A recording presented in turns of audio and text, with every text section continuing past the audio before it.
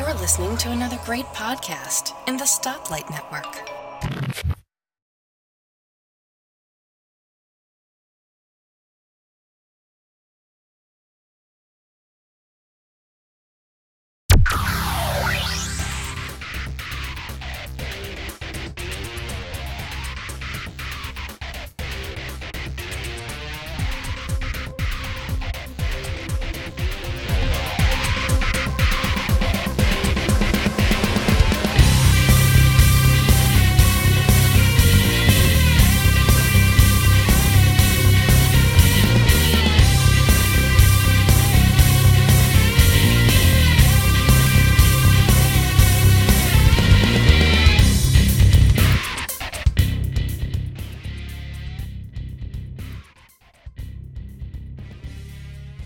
Hey there everyone, and welcome to TechFan. This is TechFan number 67, and today I'm not joined by Tim, as I normally am. I was missing last week, and Tim wasn't able to do a show this week, so instead I have my good friend Tom Schmidt on the line. Hi Tom.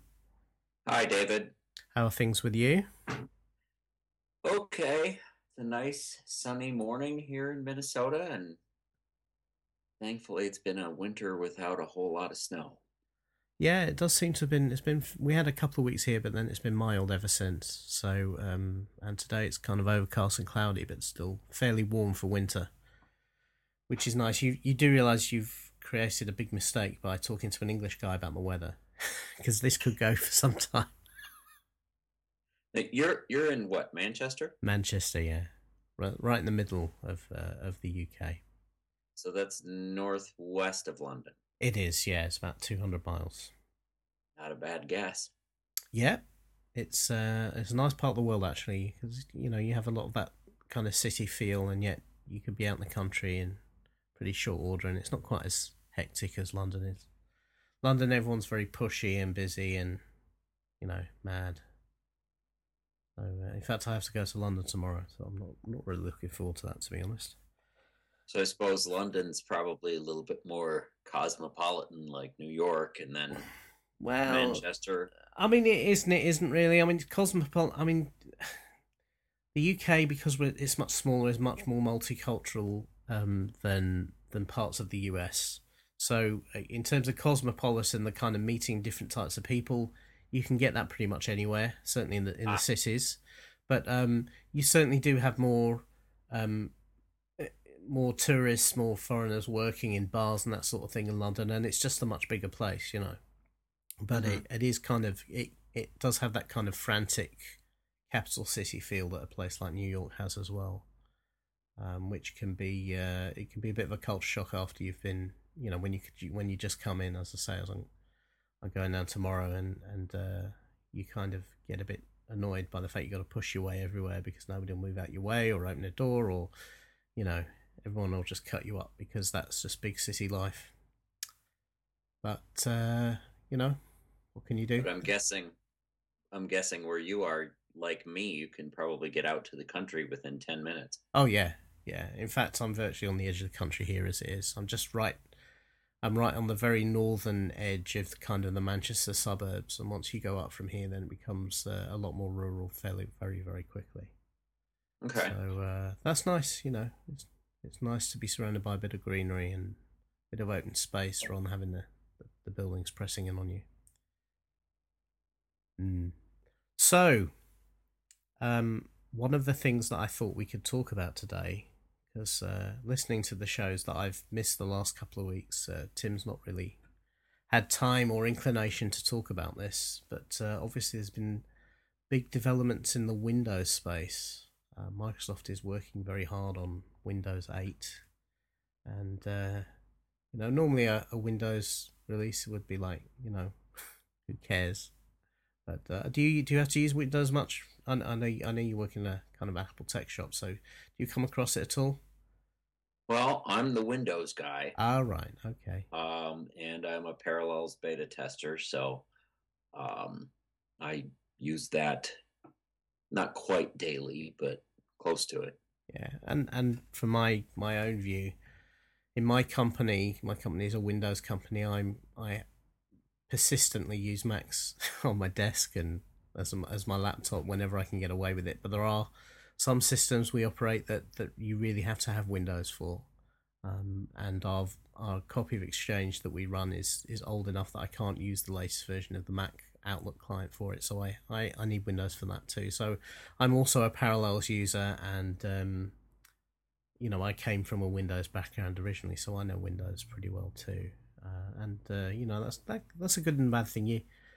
You appreciate how it's improved over the years, and it certainly has improved an awful lot, but you still see some of the things that continue to hold it back. Oh yeah.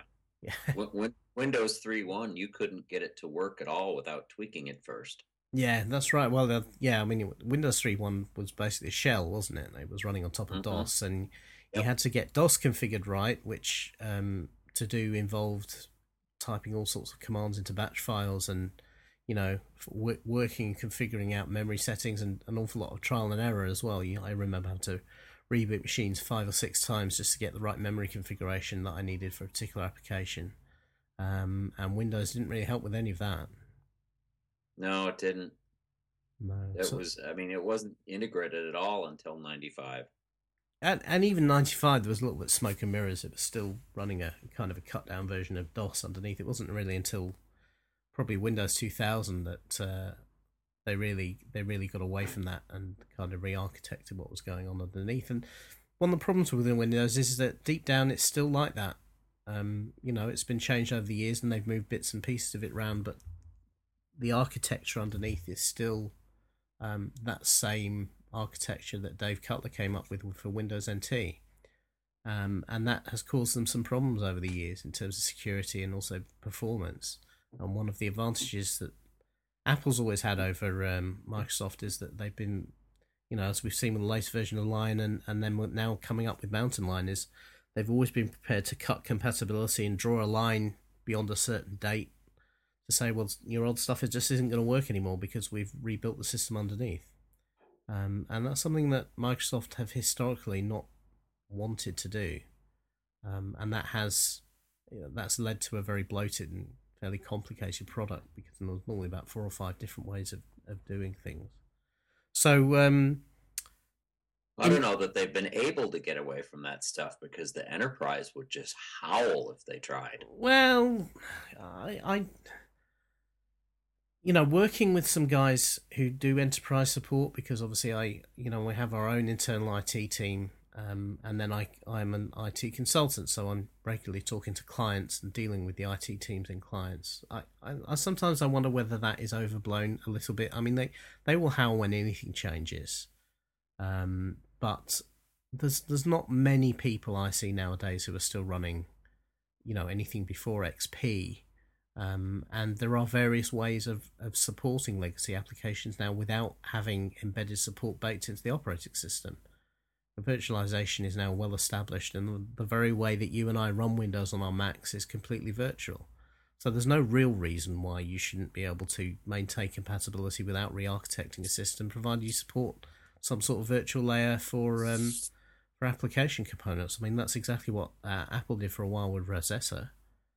So it's the approach they take about not changing anything or maintaining backward compatibility is not something that's desperately needed.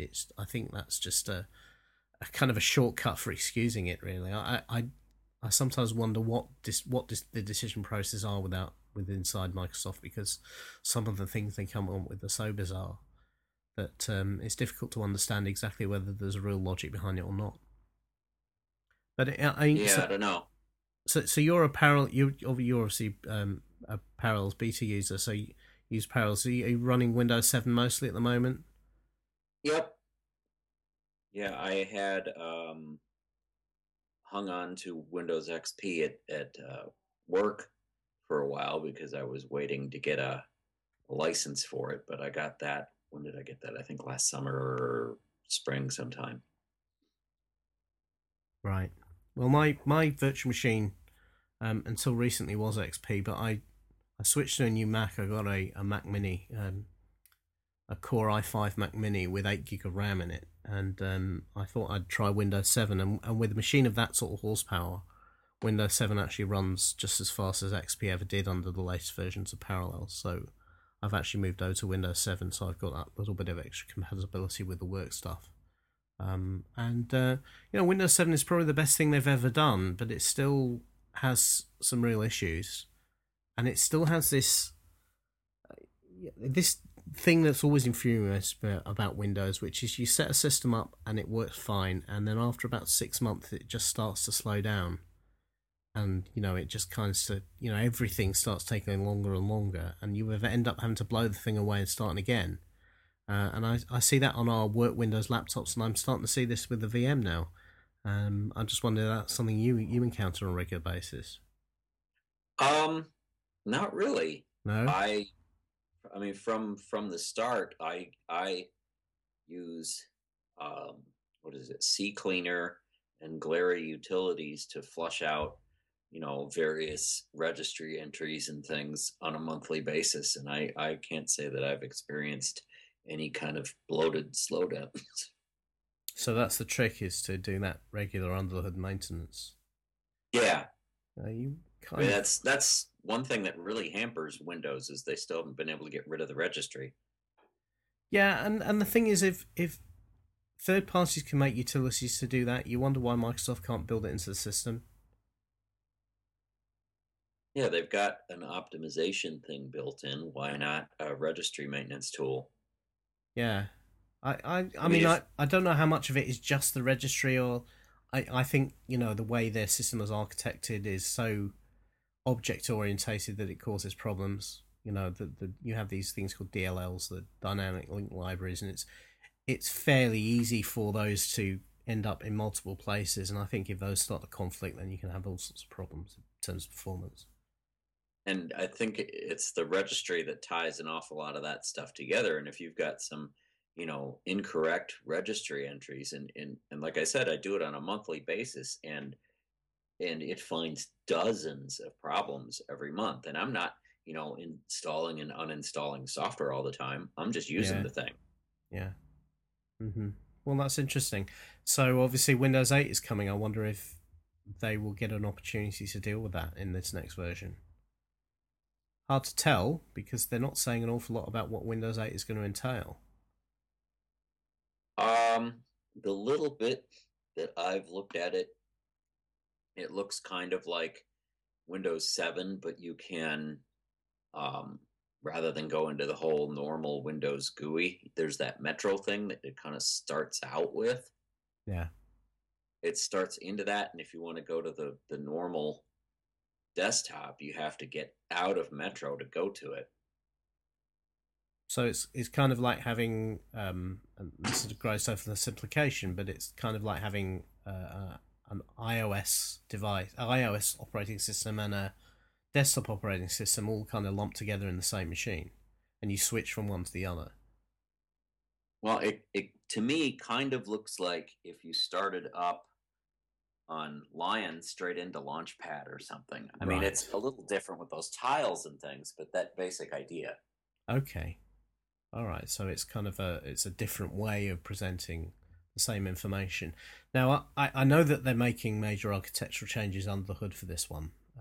That the way that applications will be developed, they're jettisoning a lot of historical application frameworks and development environments in order to kind of bring this new interface, this Metro interface. And I would imagine most of our listeners will kind of be familiar with what we mean by that, but for anybody who isn't or doesn't recognize the term, Metro is Microsoft's catch-all name for this kind of new user interface they built originally for Windows Phone.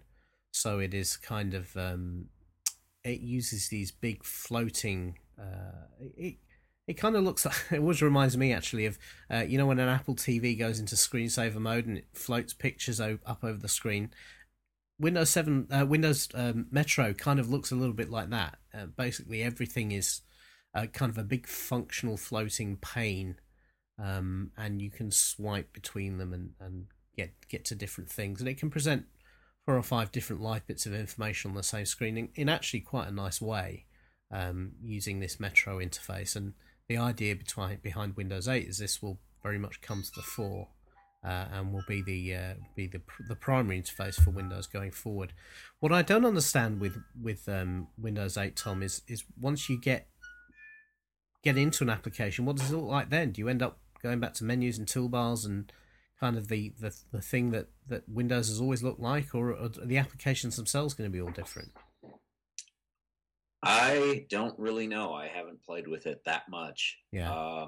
I tried to install it within Parallels when the developer release came out, but it wasn't quite compatible with it yet, and I just haven't gotten back to it. Right. Okay. So this week, well, as we record, over in Barcelona, they are starting Mobile World Congress, and it is believed that Microsoft are not only are they present at that show, but they will be making some announcements about Windows 8 at that show. Steven Sinofsky, who heads up the Windows division, is in Barcelona, and I would imagine he's there because Nokia are there. Nokia and Microsoft now have this big partnership, and there will be some presumably mobile announcements. But it does look like they're going to be talking a little bit more about Windows 8, particularly on tablet devices, and I believe that there's what they call a consumer preview coming out at the end of the week that's going to get effectively this like the first beta version. So this will be the first time we see kind of more production ready code of the product. So hopefully that will be supported in Parallels at some point, and we can have a good look at it, Tom, because it will be something we'll need to know about going forward. Definitely. It's interesting, this whole ARM thing. Well, yeah, absolutely. Steven Sinofsky blogged about it. This guy is I don't know whether he's actually writing these things, but he has a blog on Microsoft's site, and he's famous for posting these extremely lengthy, detailed technical articles talking about the process of developing and building Windows 8. And he issued one a couple of weeks ago that was the first time we got any real information about what's called Windows on ARM, or WOA. And this is their iPad competitor play. By all accounts, the idea is that they will recompile Windows 8 so that it works on ARM processors. ARM is obviously the chip that's in the iPad. But don't get excited. Doesn't mean your iPad's going to be able to run Windows, if that's what your bag is. ARM is a processor designer, and it designs processors for pretty much everybody on a custom basis, then gives them the designs and say, right, you go away and manufacture it. So I believe there will be a different ARM design going into the Windows on ARM tablets. But the idea is that you will be able to run a version of Windows on a tablet that's kind of an iPad-like device, and it will be Windows 8, the same as Windows 8 on an Intel machine, except when you look behind the curtain, you find out it's not. It's not actually Windows. It's Windows 8, and it looks and will function like Windows 8, but it's not code compatible with Windows 8 on the PC. Right, just like the Intel and PowerPC versions of Mac OS X weren't code compatible. Yeah.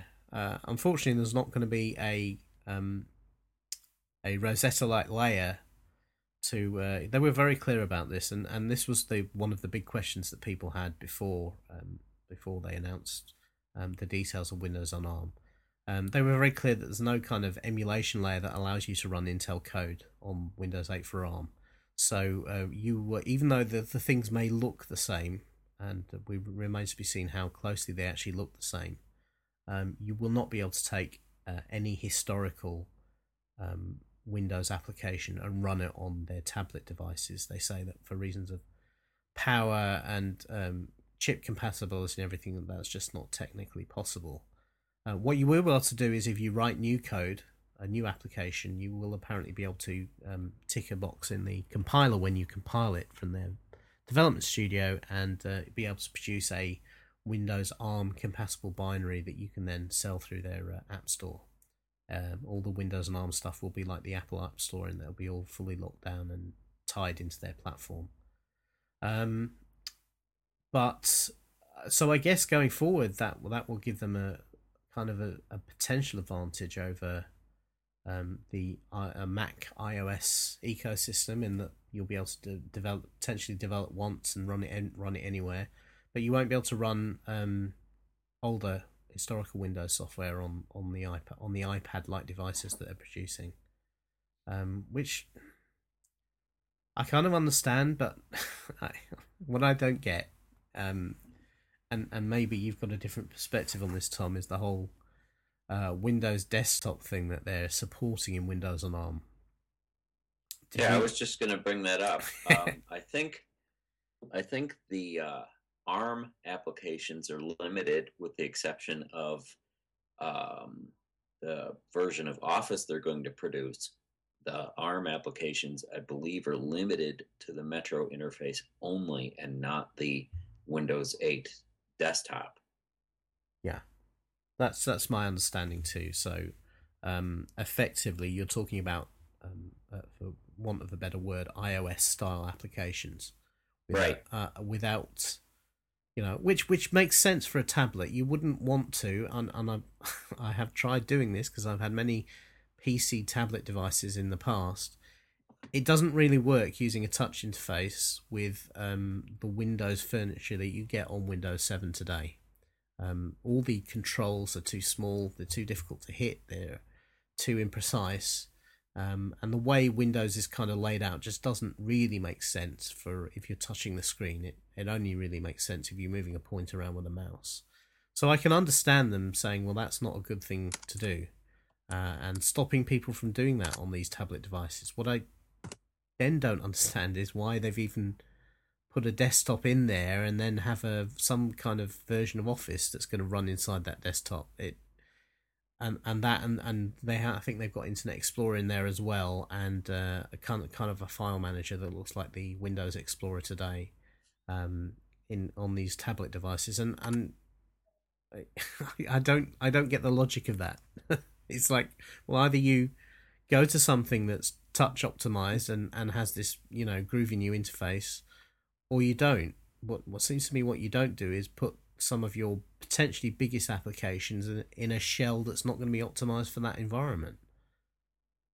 Right. I mean, there's even some products you can get for the iPad that a service you can sign up for. One of them is called OnLive Desktop. Another one is called Nevio, where you can you virtually connect to a Windows 7 system and run it from your iPad. And with these services, you can basically subscribe to be able to use Office and other things. And with a normal Windows 7 interface, which, like you were saying, isn't really totally made for being, touched with your fingers. Yeah. That is more. It's more. If you think about how the iPad works, it's more than just where you touch, how big the targets are, and how the controls operate. It's about how you access things like a right click. If you're using something like LogMeIn Pro or LogMeIn Connect to access a Windows system remotely, or you're using one of these virtual desktop services that you just mentioned, then they have to come up with some kind of hacks to try and allow you to simulate a mouse using your finger, to allow you to do things like right clicks and drag and drop and that sort of thing, which the iPad as a natural device does a different way because it's been optimized for touch. And those kind of hacks, those kind of shortcuts that let you do those things, they're really kind of tough. And I've used I've not used an online desktop. I use the other one. Was it Cloud On or whatever it is? Anyway, I haven't heard of that one. Yeah, I'm not sure if that's the exact name. I'll look it up while we're talking. But there is another one that has the same sort of deal. It's a virtual desktop running Office. And I found if I put one of our business templates into that, getting files into and out of these VDIs is a real pain, actually. But I use Dropbox to upload something to that has our standard templates with all our headers and footers and our corporate styles and everything in, to see whether I could actually create a full business document using this system.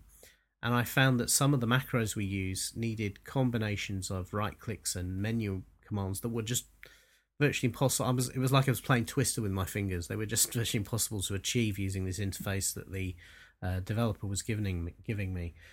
Now, I would imagine for Office on Windows on ARM that Microsoft is going to have a crack at dealing with those and fixing those, but then it becomes different. Then, I mean, this is notionally the way it's been painted is that on ARM you'll get a Windows desktop that has some version of Office in it, and this version of Office will be compatible on similar to the version you get on a Windows 8 desktop PC or a Windows 8 laptop. You're running an Intel chip, and at that point you start thinking, well, hang on, who gets to compromise? You know, do the Intel guys get kind of a dumbed down interface because they want to run the same code on ARM, or do the ARM guys get something that needs Twister for the fingers because it's code compatible with the Intel version and it's just a recompile? And once you start kind of thinking about how they might solve these issues, bearing in mind this is a company that we know for a fact has been accused in the past of doing things by committee and not taking bold enough steps to actually achieve what they want to achieve. It really starts to worry me that this decision is actually, it's misguided and could really undercut their efforts to try and produce a credible tablet competitor. I don't know what you think.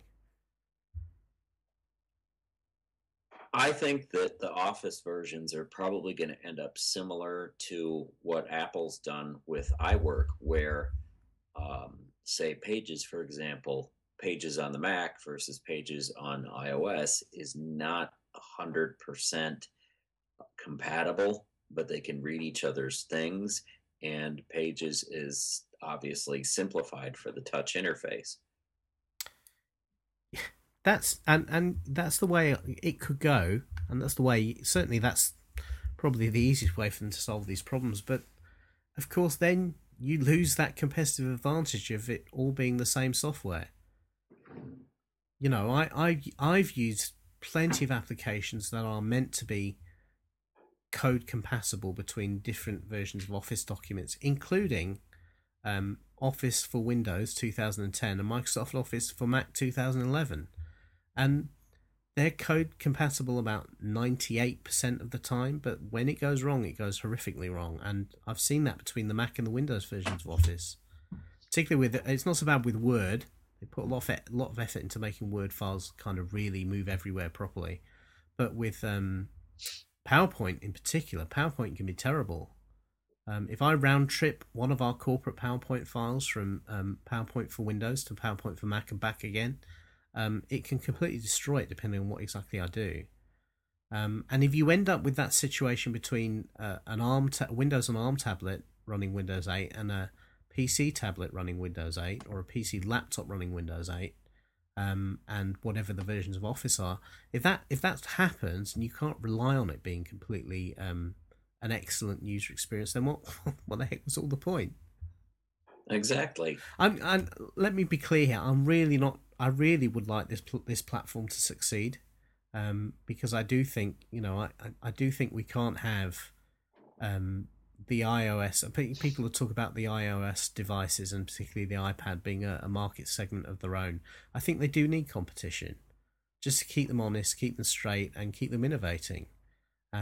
So I would like to see Windows 8 become something that's a credible competitor to the iPad, but everything I hear at the moment, and I really hope that I'm completely wrong, everything I hear at the moment reminds me of some of the things we heard, before the HP Touchpad came out or before the BlackBerry Playbook came out, where the strategy was so unclear and it sounded like it was being changed on a day-by-day basis.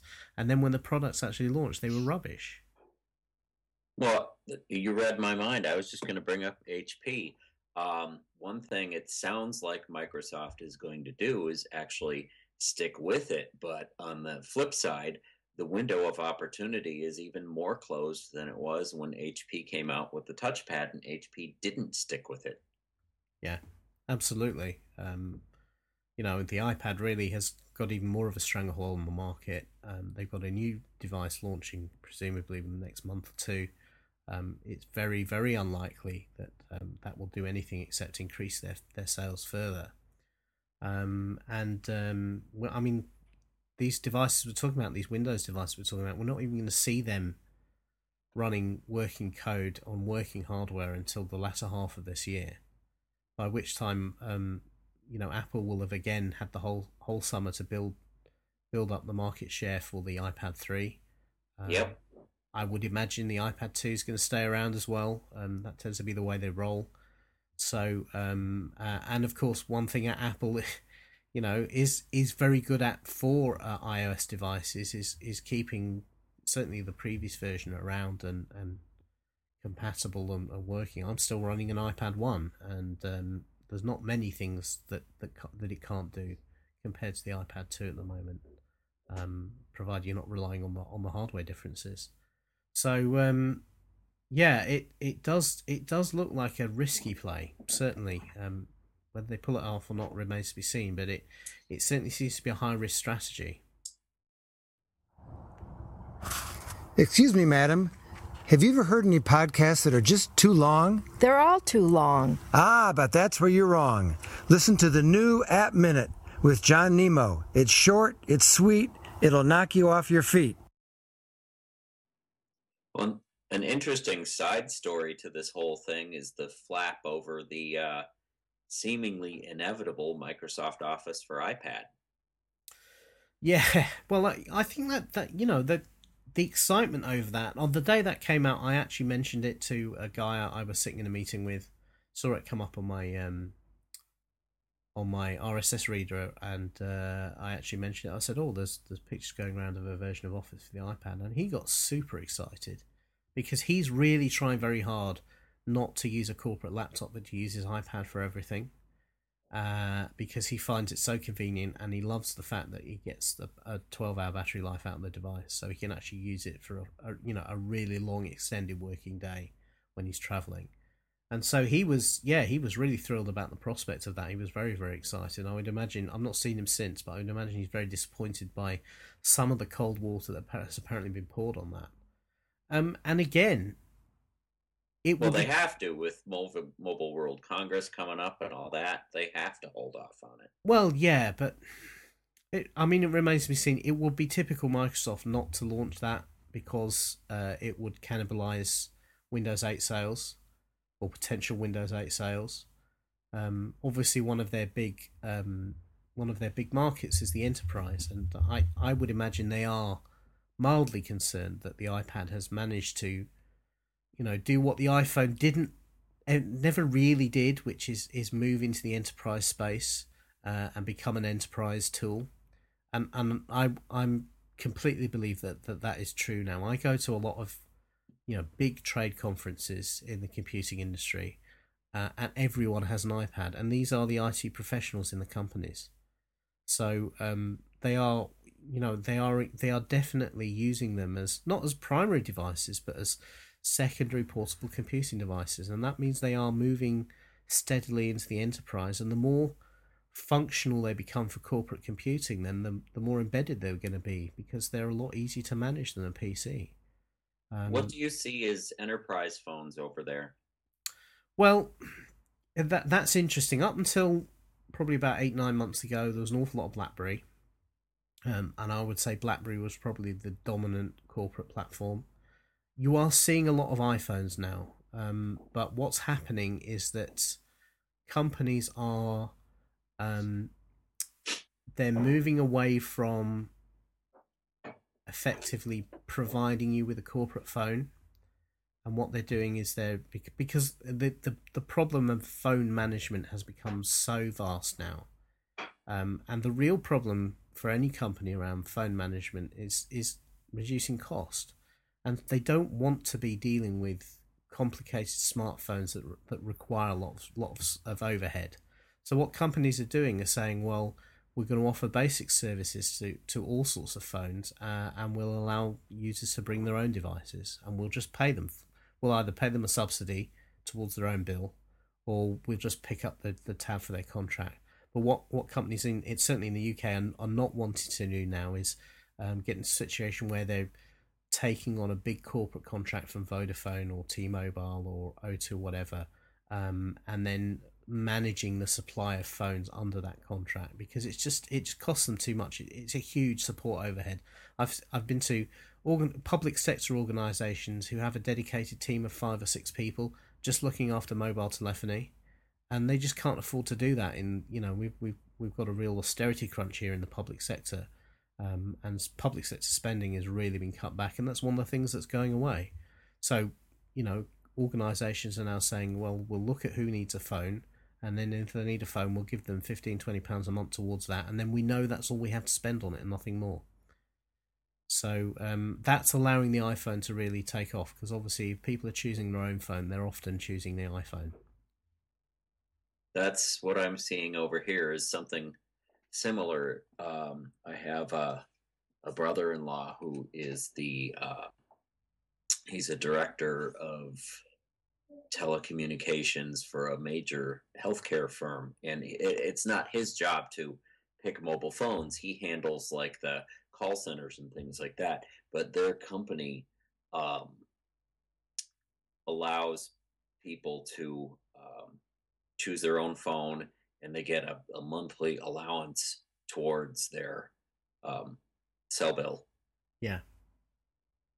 And that does allow people to pick an iPhone. I actually think a lot of people, a lot of users who find themselves in this situation quite like it, because it does allow them to choose what they want to have, to make the choices they want. You will get a small number of people who are anti-iPhone and will go with something else, or they'll like the fact they can get a cheaper Google phone or a candy bar phone or something like that and pocket the difference, and that's fine.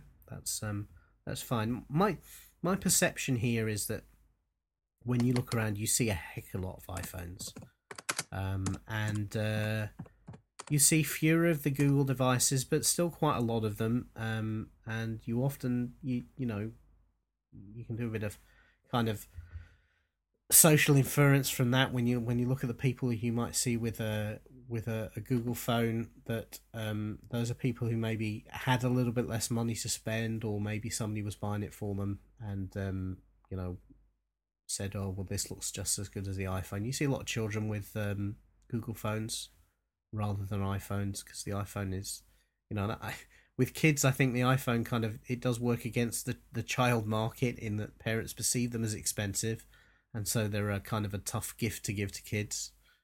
Whereas a cheaper phone, parents do often want their kids to have a phone so they can keep in touch with them. A cheaper phone is sometimes a better play when it's the parents spending the money. Well, that kind of brings up my own phone choice from this past fall. I got an iPhone 4S on launch day, but my thinking on what to do went on for months before that, where I was looking at different phones, how much the phone costs, how much the plan cost, and what it all boiled down to was a choice between an Android phone with Virgin Mobile USA, where the phone was a little bit less expensive than the iPhone, but the plan was literally half what I ended up spending with AT&T. That's one choice, and the other choice, of course, was the iPhone with AT&T, and it basically boiled down to I can spend more on a monthly basis and have a phone that I know isn't going to drive me crazy, or spend less and have a phone that is probably going to drive me up the wall. Yeah. I mean, the psychology is interesting, because obviously what you have to drop up front on the phone is a fraction of what you'll spend on an 80-month contract. And so, looking at the plan, that's exactly what you should do. You should figure out, what the plan costs are, and figure out whether that works for you or not. In the UK, it's interesting in that our mobile telephony prices are a fair bit cheaper than the States. Our market because we're a smaller market, it's a bit more competitive, and we also have stronger regulation here than you have in the States for the mobile markets, because we not only have our own internal regulator in the UK, but also we have European regulation. So the companies can get away with a little bit less, and that drives prices down. my wife has a 3GS, for instance, that's one of my old handsets, but is on an iPhone contract, and I think we're paying £20 a month for that, so about $35, and that gives her unlimited everything, unlimited data, unlimited text, about 1,000 minutes of voice calls a month, which she never uses. And I know a contract like that in the States would be a lot more expensive, probably about $80-90. It is. So, yeah. Well, also, you guys, for the minutes, it's only the caller that gets that's charged. right. Yeah, we don't pay incoming call minutes. Well, so, yeah. Here, both parties get charged minutes, Yeah. and that just, I mean, you compare how it works in the UK and how it works in the United States, and well, we're getting the shaft on this side of the pond. Yeah, about the only thing in UK cellular that costs a lot of money is international roaming. That still is very expensive, but everything else is pretty cheap, really. And obviously, it's a much smaller place, so the density of cell coverage is pretty good too. Certainly around the built up areas, and the way the country's laid out. There are vast corridors between London going north. There's the northwest corridor that goes up to Birmingham, then up here where I live, and then there's an east coast corridor that goes up the other side as well. And if you stay within those, until you get up to Scotland, really, then you'll have pretty good coverage most of the way.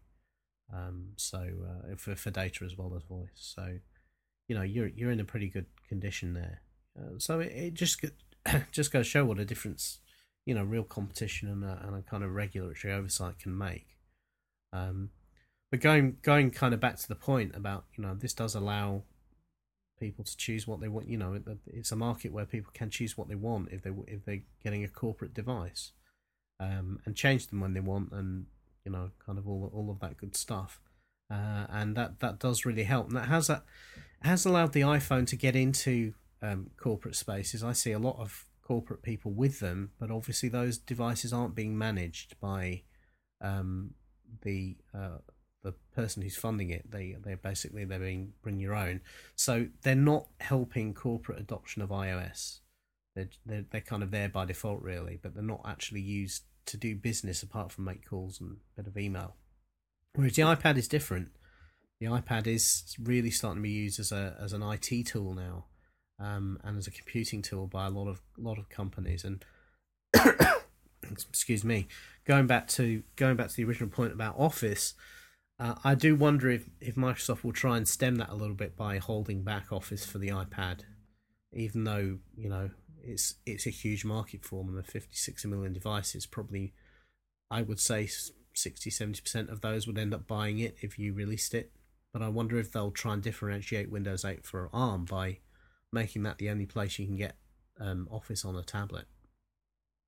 They might do that, but the sheer dominance of the iPad, I don't know that they can get away with it. And clearly those photos that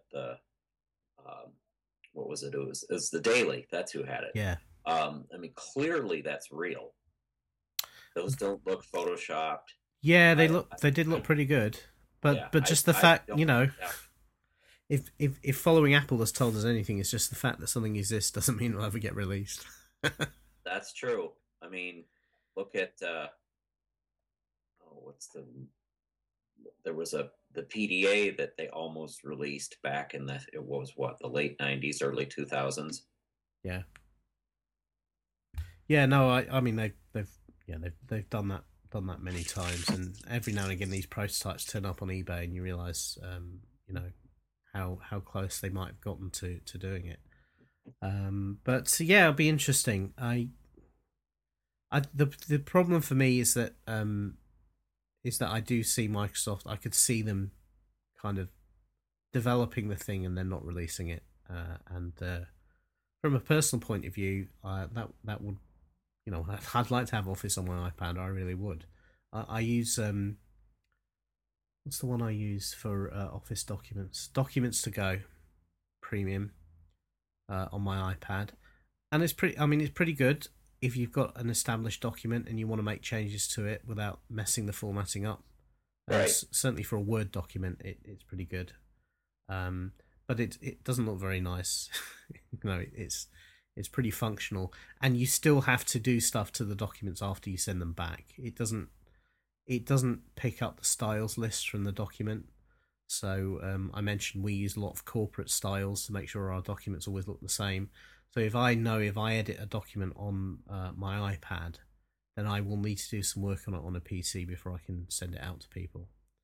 And I probably could, with a bit of effort, build a Pages template that looked broadly similar, but it would take a bit of work.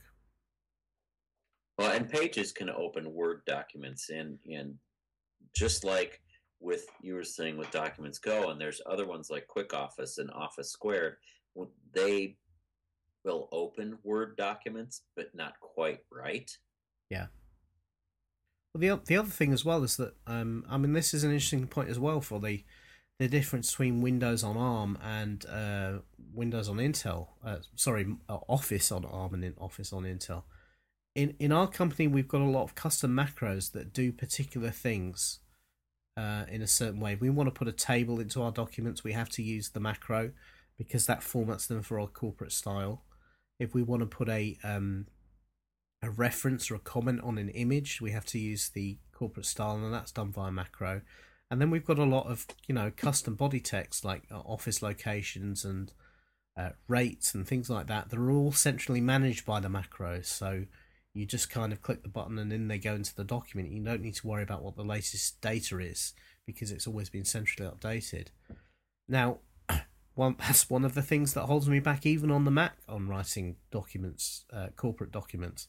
I will often have to start the document on a PC to get the template right, then work on it on the Mac, but then do some post-processing on a PC to make sure that it fits with our corporate style. Will a macro written on the Intel version of Office for Windows 8 work on the ARM version? Well, I'm guessing that it wouldn't necessarily if you're having that much trouble between the Mac and PC versions. Yeah. This is, for a while, Visual Basic for applications actually disappeared from the Mac version of Office. And that was one where there were so many complaints that they actually brought it back. But they're still different. I can't pick up those macros and codes and get them working in the Mac version to any level of satisfaction. So those are the things that can kind of really kill people's real sort of trust in the compatibility of a product like that. I think the ability to do stuff like that.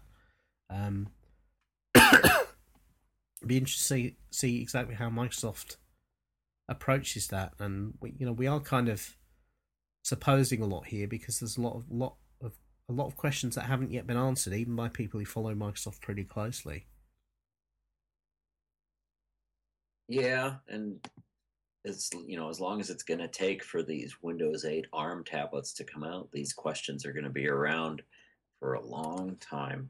Yeah, they certainly have a hill to climb. Like I say, I do wish them luck with it because much like WebOS, I think that Windows 8 is a platform. The Metro interface is a thing that deserves to succeed because it is good and it is different. It's not like Google Android, which is a pretty shallow rip-off of the iPhone. It is an attempt to do something different, and I think innovation like that deserves to move forward rather than just die. And it's interesting. There's still the looming thing with WebOS, and they made it open source, and is that going to make a comeback? And I don't know. It's everything outside of iOS is just so much in flux and not settled. That's right. I guess that's a result of the fact that people don't really. Let's face it, nobody ever thought the iPad was going to succeed before it came out. Even quite a few in the Apple industry kind of thought, this is going to be a tough play. I don't think anybody expected the success that they had with it. So I guess it's kind of like lightning in a bottle. A lot of people don't really understand how it happened. Even further back, I remember when the first iPod came out, I thought that was going to be a dud. Yeah. Yeah. I mean, it's true. I had several different non-Apple MP3 players, and then when the first iPod I had was a shuffle, actually, the first generation shuffle. And really, once I kind of got my head around how iTunes allowed you to really synchronize and manage the music, I mean, that was it. It was like, well, why would I ever run any of these other things? I did the Sony thing where you had an arcane bit of software that crashed an awful lot and DRM'd all the files and put all these was slow and clunky and put all these restrictions on what you could and couldn't do with your MP3 player. And when you came all to iTunes and iPod, it was just like night and day, and that was the thing that kind of did it for me, really. I suppose iOS has had a similar sort of trail in terms of how they've done the App Store and opened up the market to developers and that sort of thing. But really, you do wonder if I guess Microsoft tried exactly the same thing with the Zune, didn't they? They pretty much ate the iPod model virtually to a T, and the thing still died. Well, plus subscriptions. Yeah. So that's right. I've forgotten about those. So, well, see, they were so late to the game. I mean, just like they're going to be with the Windows 8 tablet, and just like HP kind of was with the touchpad. And yeah, I guess the only difference is that is whether the volume, the grip that Apple has on the tablet market, such as it is big enough to not allow anyone else to get any oxygen. It's pretty monstrous, but you have to wonder if the tablet market truly is the future of computing, then the potential market is in the billions, not in the millions. And in comparison to the number of PCs sold last year, the number of iPads sold is still a much smaller number.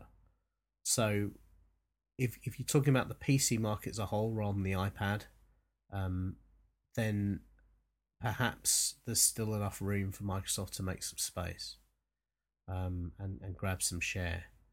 And really, I mean, that's the key thing, is to really grab some share early and show that the thing has enough promise to keep going with it. And Microsoft also have much deeper pockets than HP did, I think. I mean, let's be honest, HP killed the touchpad far too early. Totally. I mean, it's Tim laid out the perfect scenario for what they should have done. Yeah,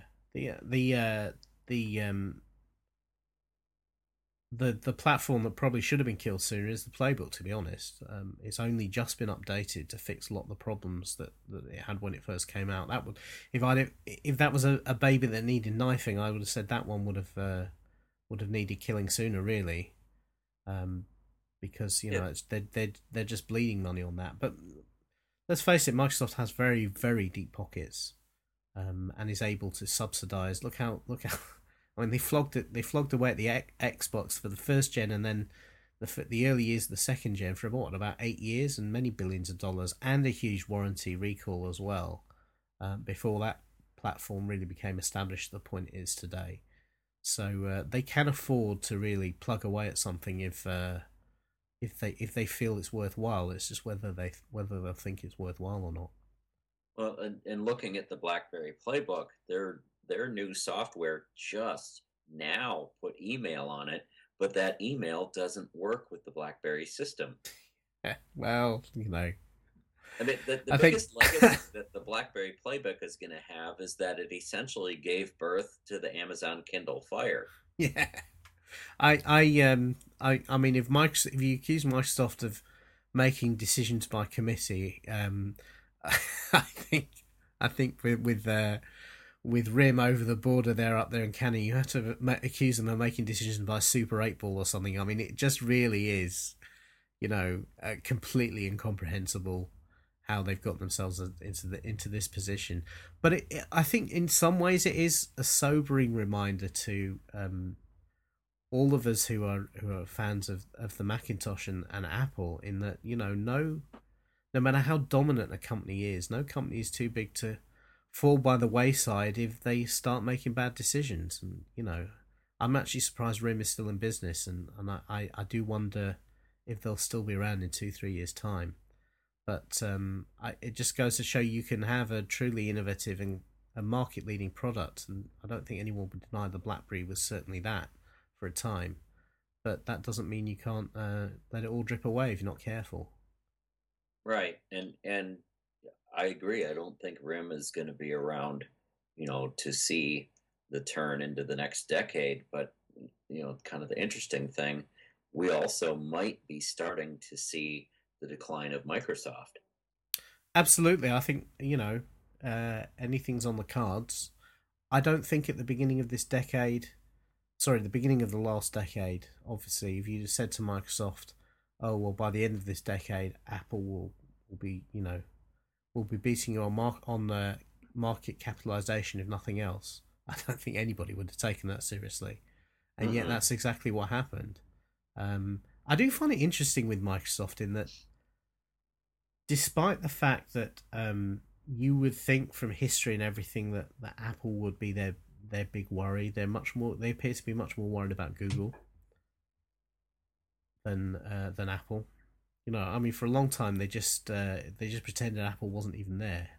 And they just never talked about them. It was just like an elephant in the room that they never accepted. Now at least they do kind of accept that. But even now, you hear quotes from Steve Ballmer about Apple, and he talks about them like they're irrelevant when clearly they're not, and clearly they appear to be cresting a wave about redefining what computing is.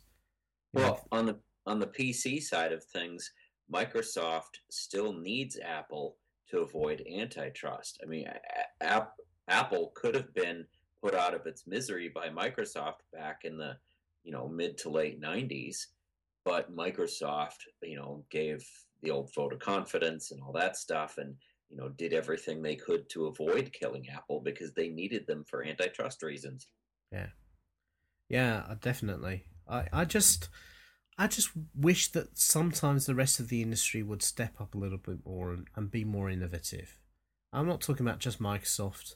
I'm talking about the hardware manufacturers. We just had a couple of months ago CES where basically there was a whole load of computer manufacturers who are making variations on the theme of MacBook Air, and you just want, every now and again you just want somebody else in the industry to come up with something truly innovative and left field that nobody's considered before and surprise everyone, including Apple, because I think the industry and the the kind of the market for technology, which is what this show is all about, would be more interesting if more people were doing more innovative things than just one or two players in the market. And I think Microsoft is trying to do that with Metro. A lot of that Metro stuff kind of grew out of what they were doing with the touch versions of the Zune.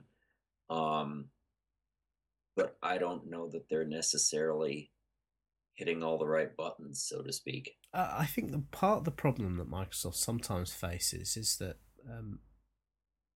the way their products are designed and built, and then the way they're marketed, those are kind of, there's 2 or 3 separate processes there, and they've all got to work in order to make the products a success. And sometimes the business side kills very good engineering. I mean, WinFS, the file system they tried to bring into what became Vista, is a good example of that. This was something that was innovative and new, but once it got out of the engineering part and into more like the how do we build this into the business model, it got killed. And then there's been plenty of times where Microsoft has had technically good products that just haven't been marketed well, or marketed to the wrong people, and therefore haven't done well. So that all of those things need to all of those planets need to align really for Microsoft to be truly successful with Windows 8. And I hope they're clear enough internally about what's required to actually make that happen, because I think as an industry we need more than just iPads. So it'll be interesting to see where that one goes really, and going to be an interesting year. Definitely will be trying to get hold of that consumer preview and see if I can get that up and running. And kind of the sad thing, looking back a little further to the HP thing again, is looking at Windows 8 and looking at iOS and looking at WebOS. WebOS aside, between Windows and or iOS aside, between Windows 8 for ARM and WebOS looked like it had more potential. Yeah. I mean, really, Palm was another company that did too little, too late. There were many. I remember I used to use Palm PDAs all the time, and I remember for many years, from Palm OS 3.5 or something onwards, everyone was kind of saying, "Well, when are you gonna bring it up to date? When are you gonna bring it forward?" It was kind of like a BlackBerry sort of deal, really. Exactly. The last Palm PDA I had real problems talking to a network. It was really clunky. The browsing on the things was always terrible, and it was because the underlying platform just wasn't strong enough, and they didn't seem able to create a new device and a new operating system that worked together that was good enough. And eventually, what happened is that sales dropped so much that they got sold, and WebOS was then kind of on the way. But again, it was a case of too little, too late. But it even got it won best of the first Palm Pre won best of CES for what was that, 2009? Yeah. It definitely is 6 months later. Yeah, it definitely would have been a strong contender, but had they stuck with it, I'm sure they'd have put more effort to it. Now, where it is as an open source product, it seems to be really hard for open source to make, to get turned into something that really is a big commercial success. It's very, very difficult for open source to do that, principally because a lot of people in the open source movement who kind of, they're a little bit, they seem to resent commercial exploitation of open source software, and kind of fight against it. Whenever somebody says, "Oh, we're going to do a commercial version of this based on open source code," you immediately get a big fight on the internet, and then it gets forked and something like that, and of course all of that then destroys people's faith in the potential. It's hard to see WebOS as an open source product becoming a dominant player unless a really big organization gets behind it. Somebody like a Samsung would have to latch onto it for it to go anywhere. Yeah, or potentially Amazon if they found that the only way to fix some of the performance problems in the current Kindle Fire is to shift it to a different platform. And they could do that easily enough. At one time, Amazon, when HP had WebOS up for sale before they open sourced it, Amazon was rumored to buy it. Yeah, that would have been interesting, but I guess Amazon decided at the end of the day that they were a retailer and not, didn't want to get too far into design and development of that sort of product. And you're right about open source and commercial success. I mean, the only one that I can think of that is an open source for the most part product and is a commercial success is Android. Yeah. And that's because, it's still, Android is kind of, it is open source, but it isn't. It still has its principal developer and supporter kind of in the wings. But, they're kind of like, it's a bit of an open source puppet. There's still Google in the wings pulling the strings. Right. They never open sourced Honeycomb. No. Yes. Still haven't got around to that, have they? Well, they're not going to. They went straight to Ice Cream Sandwich. But has Ice Cream Sandwich been properly open source now? I think so, but I'm not exactly an Android expert. Yeah, I don't know, but it's my personal feeling is that Google talks a good talk, and I don't want to bag on Google particularly.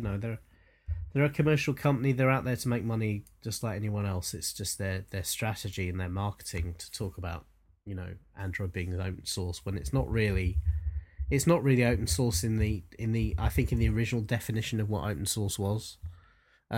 because they will ruthlessly squash something that doesn't really fit with their business model.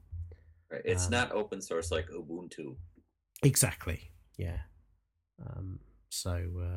And I suspect it'll be interesting. Actually, we talked all about Windows 8 this episode, but clearly at Mobile World Congress, you would expect new Android devices as well. So who knows? Maybe the real competitor, the iPad, is sat on a shelf somewhere in Barcelona waiting to be launched this week. But I doubt it. I don't know that it'll come from Android because it's such a diversified mess, really. I mean, a company will release a device and they might release some minor Android updates to it, but then they almost never give it the next major version. Yeah. Whereas, and the carriers are, have their fingers in that pie too. Whereas with iOS updates, Apple pretty much has the final say across the board. Yeah, exactly. And even Microsoft with Windows Phone has been kind of beholden to the carriers and the customizations they want to make to the phones. That's not been as smooth as I think we were all hoping before they launched Windows Phone. They haven't been able to force it with Windows Phone 7 as much as they wanted to. Yeah, definitely. Well, it's going to be interesting. I mean, one of the good things about being in this game is that it is always changing, and there's always new things to see and new things to play with. Which if you're a gadget hound like I am, then that's always fun, but difficult sometimes to read the tea leaves. But it's definitely going to be a kind of a landmark year for tablets, one way or the other. Either Apple will consolidate to the point that pretty much it's a non-starter, or we will see Windows 8 really kind of launch a viable competitor. Be interesting to see. But Tom, thanks very much for giving me a bit of your time this afternoon to talk about this. It's been good to talk it through with you. Not a problem. Thanks for having me. Okay, so before we go, if people want to follow up with you on Twitter or email or anything, where could they go to get that? Oh, probably the single easiest way is Twitter. TOMDAR and the number 2.